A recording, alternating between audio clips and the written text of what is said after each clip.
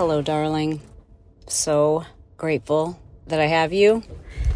Seriously, it's nice to be able to share these things. So thanks for being here. This is hard. It's hard. It's harder than we realize. It's probably harder than we make it look. I don't know. I feel like maybe the podcast, I do a better job of being, sharing like all of the emotions. I hope that you agree.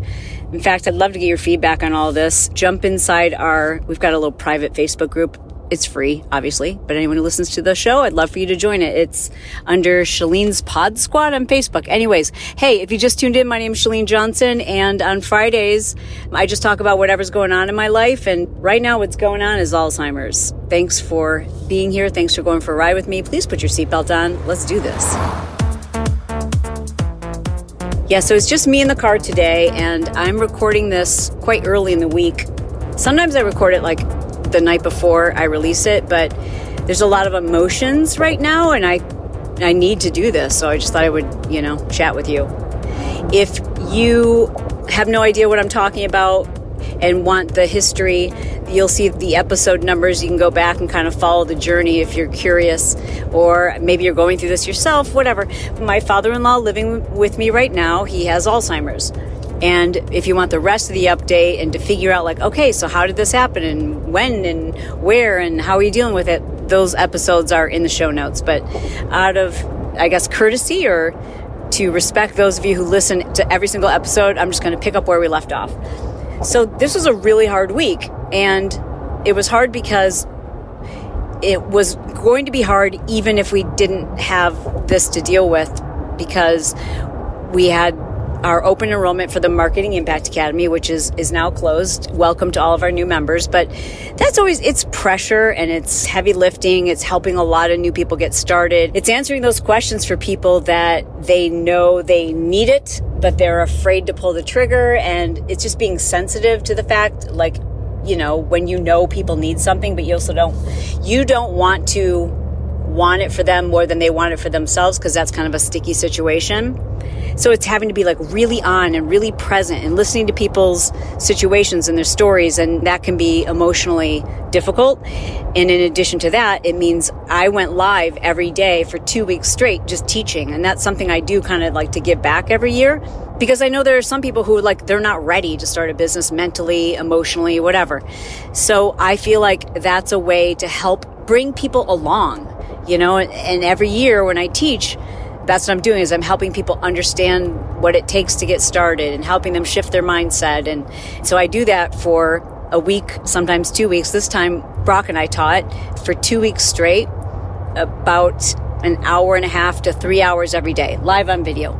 And, it sounds like, oh yeah, so what? You open up your camera and you talk. It's more than that. You've got to prepare your teaching points and memorize them, and then we had thousands and thousands of people who are on those lives, and you just feel responsible to answer everybody's questions. It's a lot of pressure. It can be stressful, but it's totally doable and it's tolerable, and I love it, and I'm so blessed to do this for a living. I just can't even believe it. But having said that, when we scheduled these, we schedule most of the lives in the evenings, and if you know anything about Alzheimer's, that's often when Alzheimer's patients have what's known as sundowners.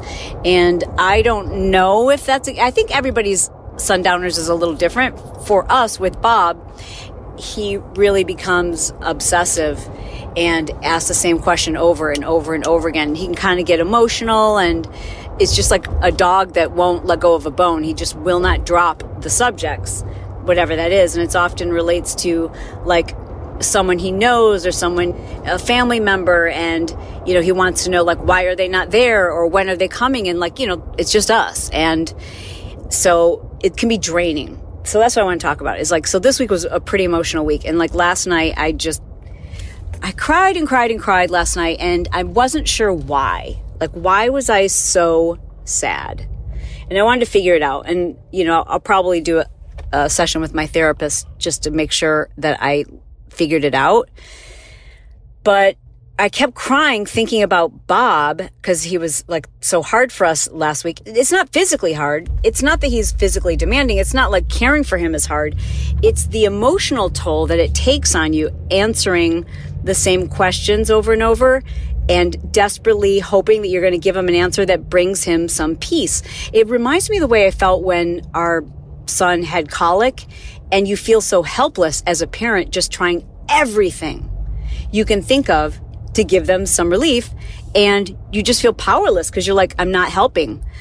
They're still in pain. And you can feel that way emotionally with someone who has Alzheimer's, because you can just tell when you've given them the right story and it gives them relief. And you can tell when they're still really sad or really angry or really agitated. And it's hard because you just can't take that away from them.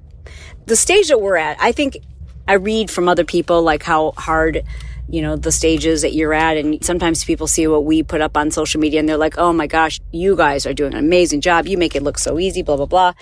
And I think that's just people looking at our social, because we probably do make it look a little easier there.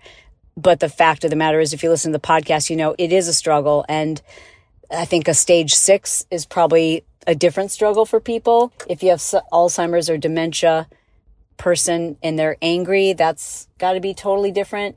Even the way Bob treats me versus the way he treats Brett is totally different. I can distract him pretty easily, and I can get him to do things. I can keep him active, and I can get those things don't distract him when he's with Brett. With Brett, he really hounds him for the same information, and it just wears and tears on Brett's heart, because you're also telling someone you love a lie, a white lie, to make them calm. But, it's still like, it tears at you. And I think we thought this was going to be easier than it is. And we just are now at a stage where we're like, okay, yep, we're not superhumans. We need more breaks. At first, we were like, this is fine. Who can't tell a few white lies, right? Like, we're making them like it's easy. But it does wear on you. And man, we're only a couple months in. I don't even know if I think we're a couple months in. I don't know how y'all do it who've been doing it for years.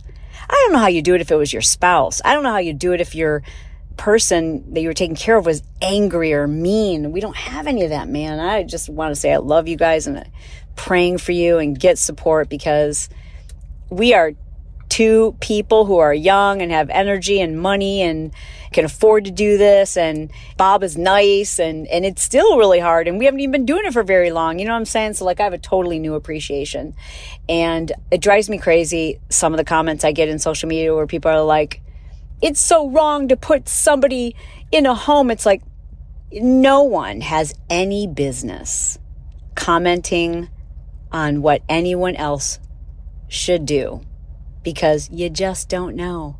You don't know unless you're living in it, and you don't know all the things, and it's no one's to judge. I've become so much more empathetic to any caretaker. But where we're at this week is we had to figure out, like, okay, we need more help. And it's not a physical thing. Like I said, we need to be able to leave and not think about it. And that's our own doing. We can afford that.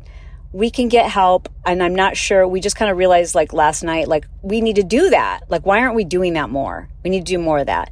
It's this guilty thing, like, because you become this person's security blanket. And Brett has really become that. Now Bob doesn't want to leave with any other family member. He doesn't want to leave the house because he thinks certain family members are going to be showing up at our house. So he doesn't want to leave our house for fear that those people are going to show up. So it's like harder and harder to get him out, which means it's harder and harder to run errands with him.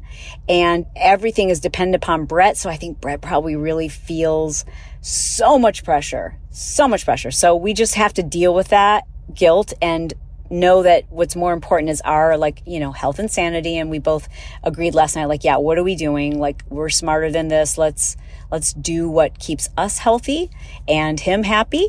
And we don't have to hold his hand 24 hours a day, 7 days a week.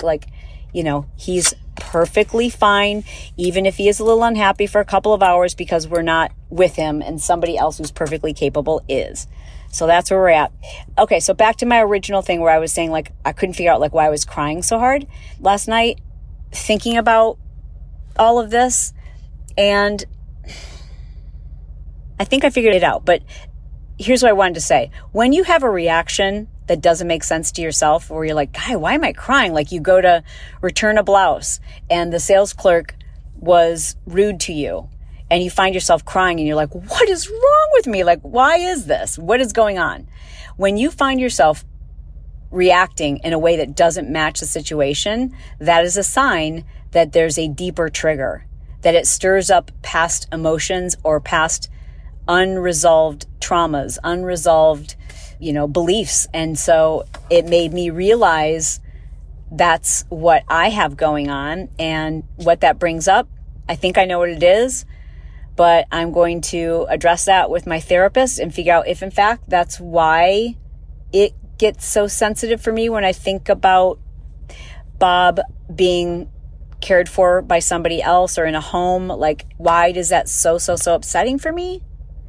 And I think I know why, but I'm going to explore that. So this is just a message to remind you, like, when you have something like that happen where you're like, wait, why is my reaction not match this scenario? Really good sign to tap in with a therapist. So I'll report back and let you know if I can resolve this and if in fact my hunch is right.